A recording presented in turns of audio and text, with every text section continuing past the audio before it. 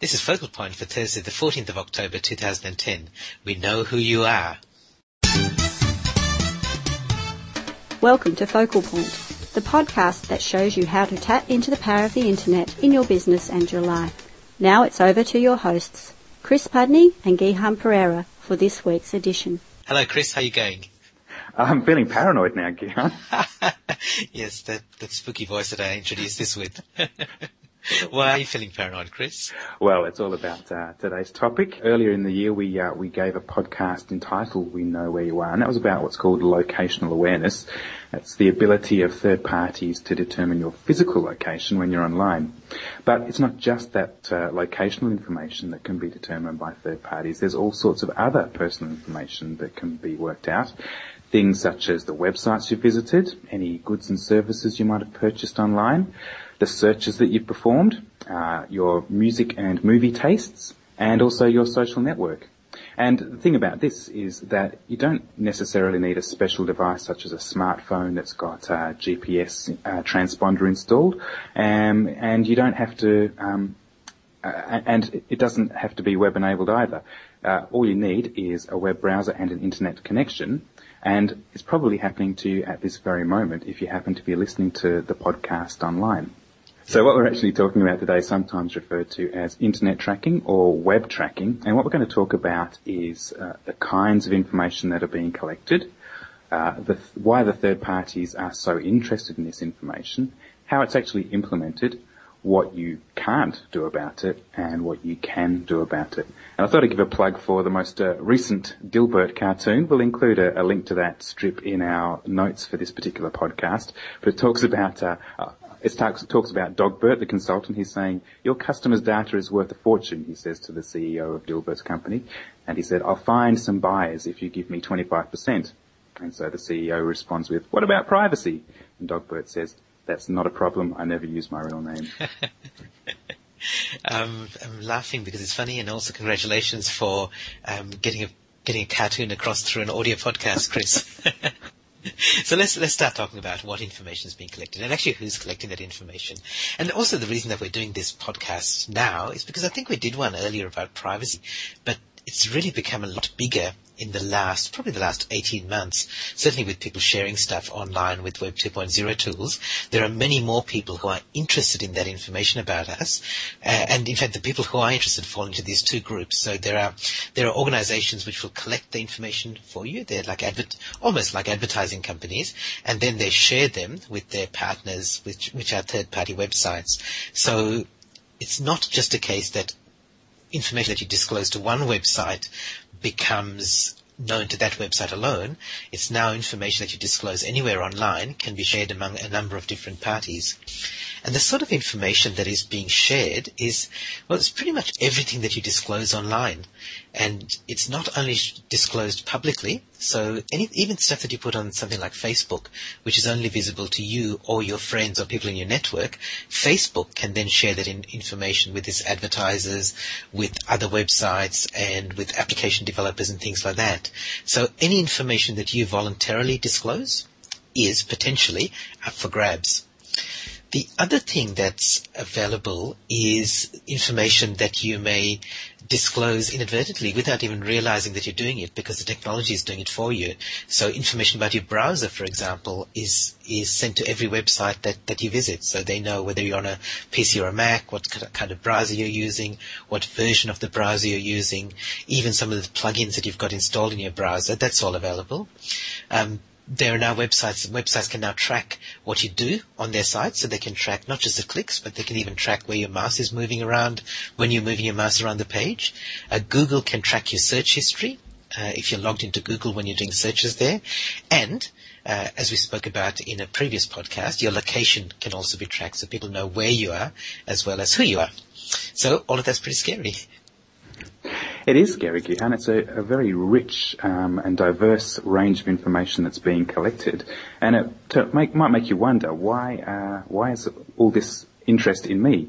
And you might think it's a bit sinister and a bit scary, but the primary reason is fairly mundane, and that is for better targeting of advertising.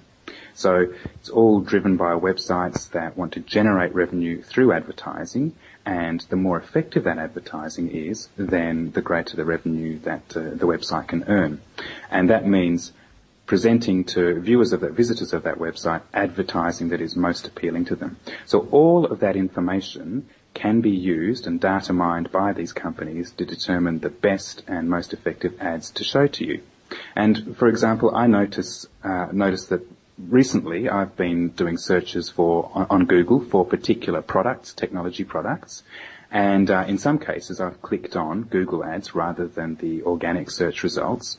And then when I've visited other websites where Google ads are being shown, ads for those companies' products whose ads I clicked on previously are being shown to me again, even though those ads might have nothing to do with the particular website I'm visiting.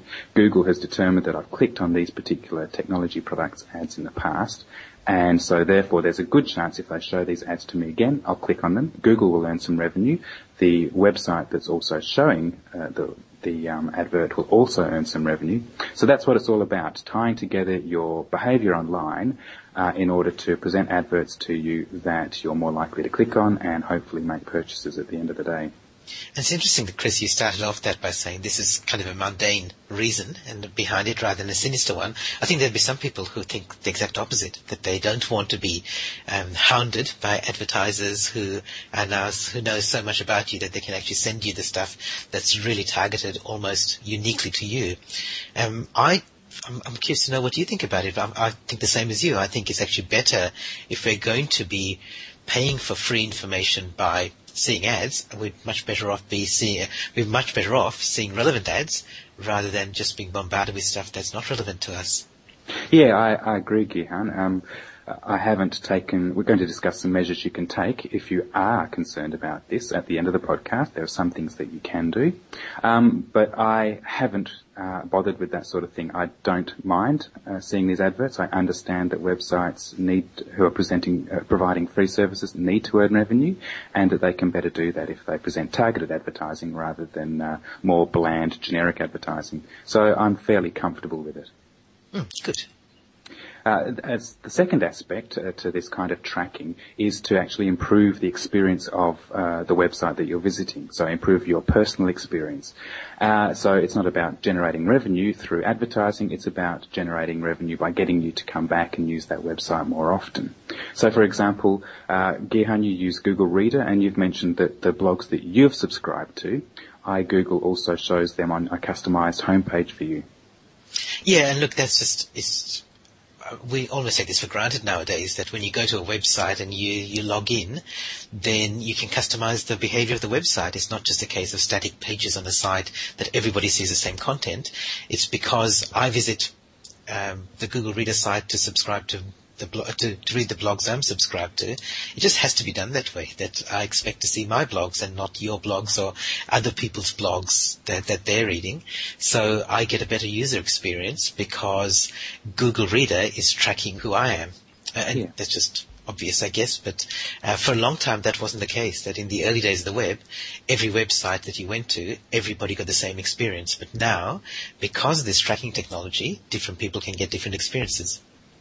Yeah, and another clever use of this kind of tracking is the Audio Scrobbler plugin from Last.fm, which is a music website. And I have that in my media player, and it reports to Last.fm every audio track that I listen to. And as a consequence, Last.fm can build up a database of my musical tastes, and it can recommend to me other artists that I might be interested in listening to. Plus, it can also let me know about concerts and tours that are visiting Perth that happen to coincide with my particular tastes. So that's all about getting me to use the Last.fm website more often, maybe even subscribing. They have a paid-for subscription service, or just buying tracks through the website, and so they can earn revenue that way. Another use of this sort of thing is Twitter. So Twitter knows who you follow, and recently they've introduced recommendations of other people that you might be interested in following. So it looks at who you follow, it looks at who your the people you're following, who they follow, and vice versa, who your followers are following, and it builds up some suggestions for interesting people that you might like to follow. So it's all based on your network of followers and followings. And But recently, this might change. They've mooted the idea of allowing advertisers to pay money to Twitter so that they can suggest those advertisers as people that you might like to follow. And I guess that I suspect that when they do that, they're probably going to again have it targeted so the advertisers can choose only to be recommended to the people that are interested in the sort of products that they're advertising. Yeah, and I think also it'll be sensible if they differentiate between the organic recommendations, so the ones they have at the moment, versus the ones that are paid for, much in the way that Google has its organic search results, plus the Google ads that are associated with your search results. Yep, that's right. So, I mean, if we talk about the technology behind this internet tracking, the technology has actually been around for a while. Certainly since the early days of the web, there's been this concept of a browser cookie. And a cookie is like a ticket when you drop off your clothes at the dry cleaner. He gives you a ticket, and then the next day when you bring the ticket back, he can match it up against your clothes. So he doesn't know who you are, and he doesn't know any information about you except for the fact that you happen to have the same ticket that he gave you the day before. And that's really how browser cookies work. So when you visit a website, it will send to your computer, to your web browser, a cookie, so that the next time you visit, it will then read that cookie, which has got a unique number, and knows that it's the same person who was there yesterday. So by itself, it doesn't do any harm, and it doesn't disclose any private information. But more and more websites are combining that with you logging in. And when you log into a site, like let's take Facebook, because everyone knows about it, you log into Facebook, you disclose some information, and then when Facebook reads back the cookie from your computer, it knows a lot about you. And in fact, when one of Facebook's advertisers or Facebook's partners reads that cookie, then Facebook can share that information about you as well. So it's now a lot more information that people get about you because you've voluntarily disclosed it. And I remember writing about cookies in my first book, Secrets of Internet Business Success. That was in the last century, Chris. But because of these Web 2.0 sites like Facebook and Twitter, they've suddenly become a lot more powerful, and advertisers and organizations can find out a lot more about you. So that's the basic technology behind it, browser cookies, which have been around for a long time. There are now some more recent technologies, such as flash cookies. So if you use a website which plays a video, it's probably using Adobe Acrobat's Flash technology. There's some new technology coming along, but at the moment, most video sites are using Flash. And Flash itself has cookie technology, so you can block your browser cookies, but that doesn't help you block Flash cookies. When we'll talk about some measures you can take later, as you mentioned, Chris. Then there are other things like web bugs, these things which are based on the JavaScript programming language. And again, I remember in the early days I would have JavaScript turned off just to protect my computer more and to protect my privacy. But now so many websites are using it that it's just not something that you can avoid, either cookies or JavaScript. And the final one is there was some research done by the electronic, what's it called? EFF, the Electronic Frontiers Foundation? Yes, Foundation. That's right. They did some research on just looking at what information people's browsers provided to websites, and they found that 80% of computers had a unique what they call a browser fingerprint. So the combination of what computer you were on, what version of the operating system, what version of your browser you were using, what plugins you had, was enough to almost uniquely identify you. So again, it doesn't tell them anything about you, but it does mean that a site can identify you when you come back to it. That was astonishing when they set up a website where you could actually see what your fingerprint was using the technique you've just described. And I was astonished at just how much information, even if haven't got the Flash plugin, even if you've got JavaScript turned off, even if you've got browser cookies turned off, all that other information that your browser provides is astonishing, Guiha. Yeah, exactly. And as we said, it doesn't tell them anything about you, but it's enough for them to be like a fingerprint that the next time you visit the scene of the crime, they can match it up against the last time you did it. Precisely, yeah. So I guess we should talk about, given that we've scared people, Chris, we should talk about what you can do about it. Maybe we should start by talking about what you can't do. because some of this stuff, like we're going to talk about some of the measures you can take to protect yourself and protect your privacy and anonymity. But let's first talk about some of the things that can't be done. So it's nice to think that we have complete control over our privacy and our anonymity, but we don't. Our privacy leaks out in a number of different ways. So let me just go through a couple of them, Chris, and maybe you can jump in when you want to. Sure. So there are organizations, commercial, government, non-commercial, who know so much about us, more than ever before, and they share that with others. And sometimes it's with our permission, but sometimes it's without. And you talked about the idea of Twitter sharing information, Chris, with advertisers. It already is selling its data to data mining companies who can then go through everybody's tweets and do some analysis on it. Even off the internet, the UK, where you lived for a couple of years, Chris, and so did I, it's now full of these closed-circuit TV cameras. And there's no exact number of how many there are, but there's an estimated 10,000 in London alone.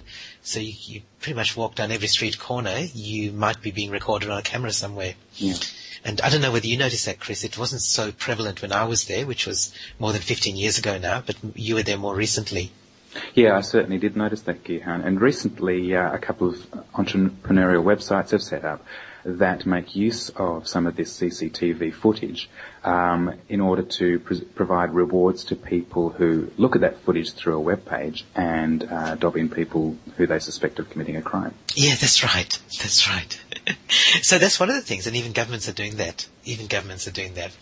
The other thing that we do is, we'd like to say that we really care about our privacy and nothing matters more to us, and yet there are times that we are willing to give up some of our privacy in order to get some convenience. So if, for example, I have a Woolies, I forget what it's called, but one of those frequent buyer cards, and that loyalty card means that I flash it every time I go to the checkout counter, and they would be keeping a record of everything I purchase, I'm sure. And in return, what they're giving me is frequent flyer points, which is handy for me to then use in other ways. But I'm giving up some of my privacy by telling them what I buy and what my buying patterns are.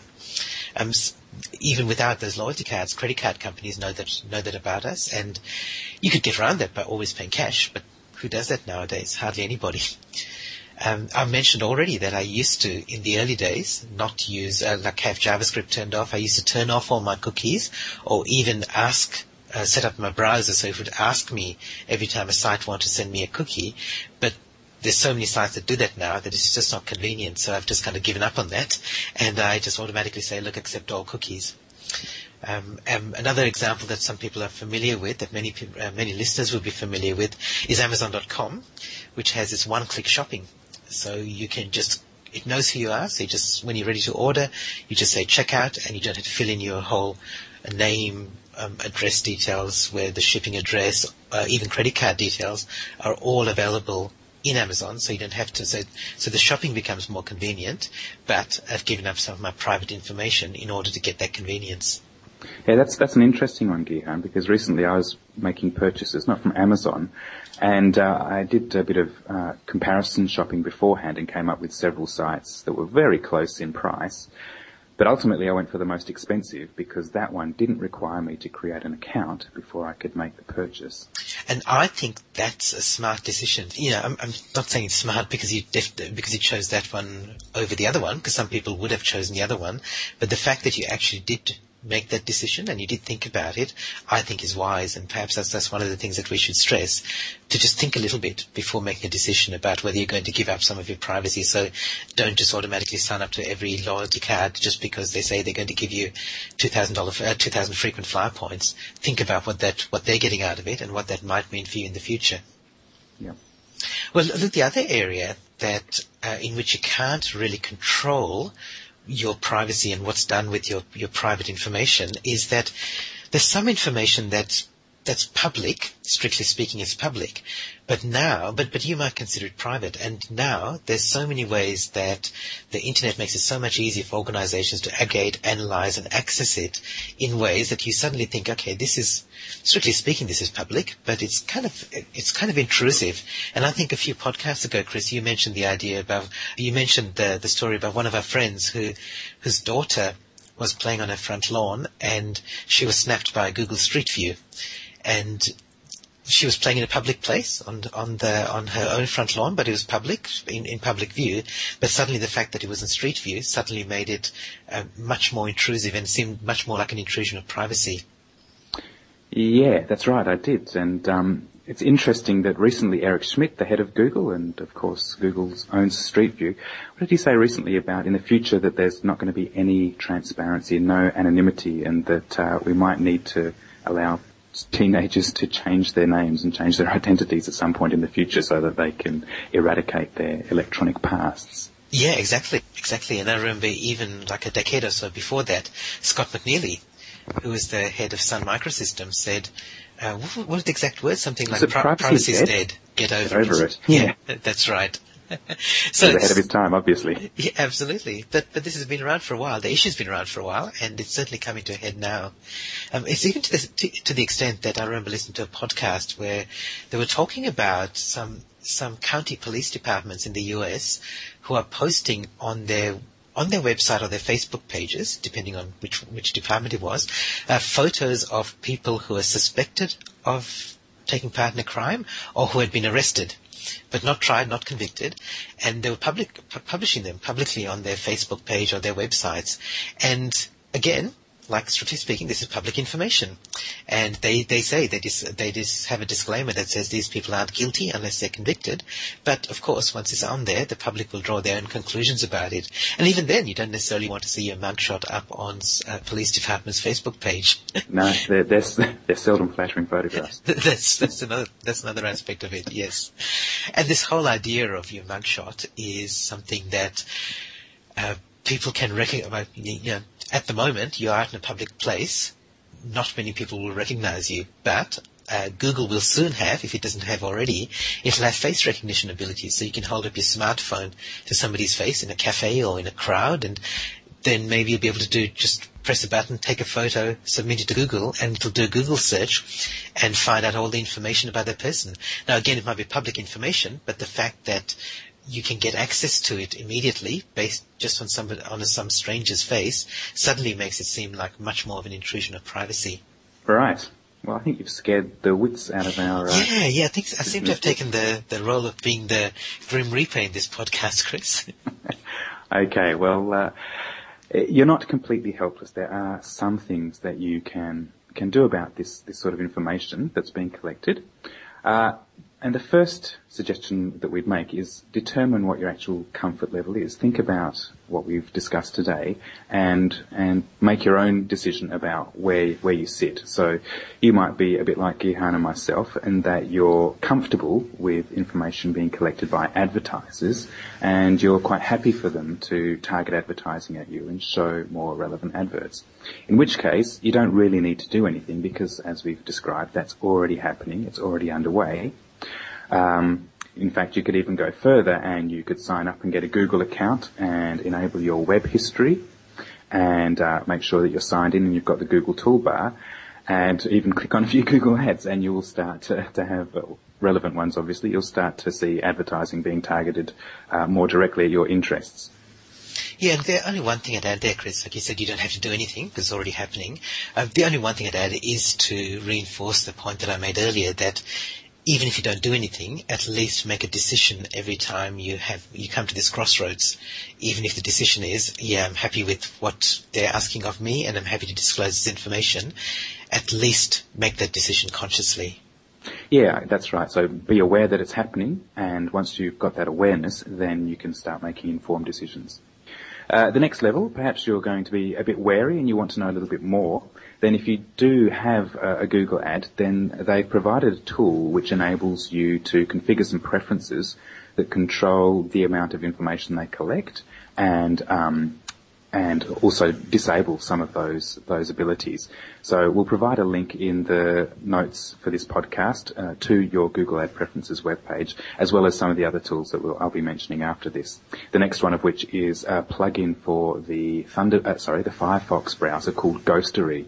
So I use that, and whenever I visit a web page, it just pops up a little window that alerts me to the fact that there are some of these plugins or these web browser tracking tools being used on the particular web page that I'm visiting. And I think it has an additional functionality, which I don't use, which is to selectively block some of those. And that's perhaps where we can go, that's perhaps something you can do if you're at the next level of wariness about this tracking. If you consider all this tracking to be an invasion of privacy and you don't want to be disclosing information to third parties, then you can make use of that function of the Ghostery plugin where you start blocking some of those cookies. There's another more popular tool called AdBlock Plus, which works in the same way. It's a browser plugin, and again, it will show you what tracking is taking place on web pages that you visit and provide you with the ability to block the cookies from those third parties. So you won't see their adverts anymore, and they won't be able to track you as you visit web pages where those adverts are normally placed. I also came across a tool recently called Google Sharing, so that you can use the Google search engine in a fashion whereby Google isn't able to identify you and track your search history. So if you'd like to make, and also it's encrypted, so any third parties can't intercept your it can't intercept the searching that you're performing and the search results that you receive. Then there are some various government initiatives that are being put forward to protect privacy. So the FTC in the United States is proposing to set up a do not track register. So it's a little bit like what we have in Australia, and I think in the US as well, where you have a do not call register, such that people who cold call you and try and sell you stuff over the phone, telemarketers, are supposed to refer to that register and not call anyone who's on it. So a parallel service regarding web-based advertising, a do not track register, is being proposed by the FTC. Coincidentally, the advertisers have, perhaps in reaction to this, have set up a code of conduct, which is going to be self-regulatory, in which they're proposing to provide information alongside their ads that alert you to the fact that tracking might be taking place, and you can follow a link that provides you with more details about how what information is being tracked and your rights and the privacy that you have in relation to that. So I think they're perhaps trying to head off the FTC. They don't want to have to conform to regulation. They'd rather be self-regulating. I think that's a big can of worms there. It's not as simple as a do not call register where you just say, okay, don't call me, and then you don't get disturbed by all these calls. But there will be people who want to access their Facebook accounts, which means that Facebook has to do some tracking, but may want to put themselves in the do not track register, so they don't want to see ads. Or how's that going to work? I think it'll be interesting to watch this space and see what happens. Yeah, it's all coming to a head, as you said earlier, Gihan. So we have people like the FTC moving in one direction, and then the advertisers and the website owners obviously moving in a slightly different direction. Mm-hmm. Now, you could go back to the old days, like Gihan and I did in the early days of the web, and you can disable JavaScript and you can disable cookies, but then you'll find that a vast percentage of the websites that you visit will no longer work. You can do that selectively, and some browsers allow you to look at all the cookies that have been stored, and you can block some, but that's quite laborious. And tools like AdBlock that I mentioned earlier can kind of automate that if you need to. And finally, you can just opt out. You can close a Google account or if you have one, or choose not to have one. You can stop using Facebook and Twitter, but then you might have a much less rich web experience or internet experience as a consequence.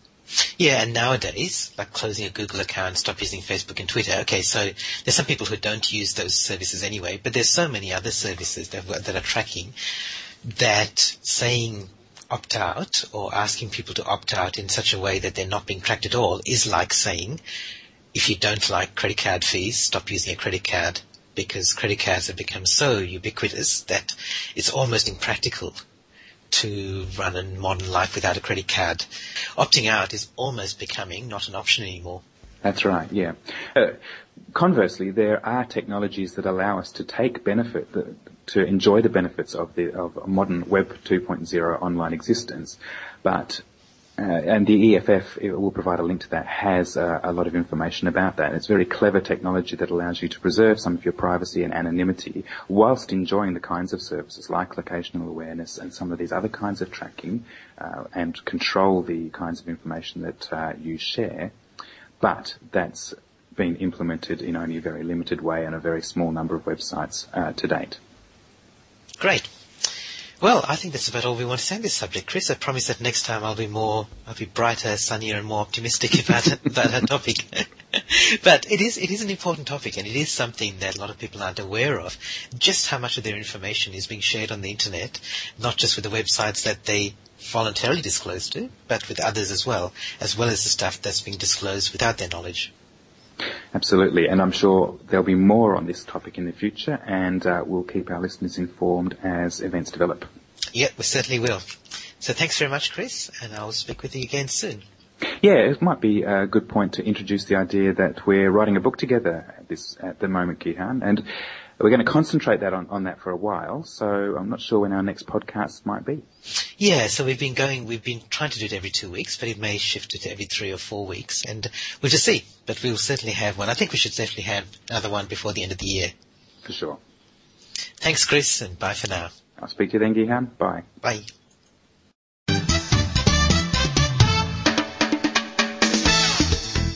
You've been listening to the Focal Point podcast. You can find us on the web at www.focalpointpodcast.com. Subscribe to the podcast, listen to our past episodes, or leave us your comments or questions. We look forward to having you back next time.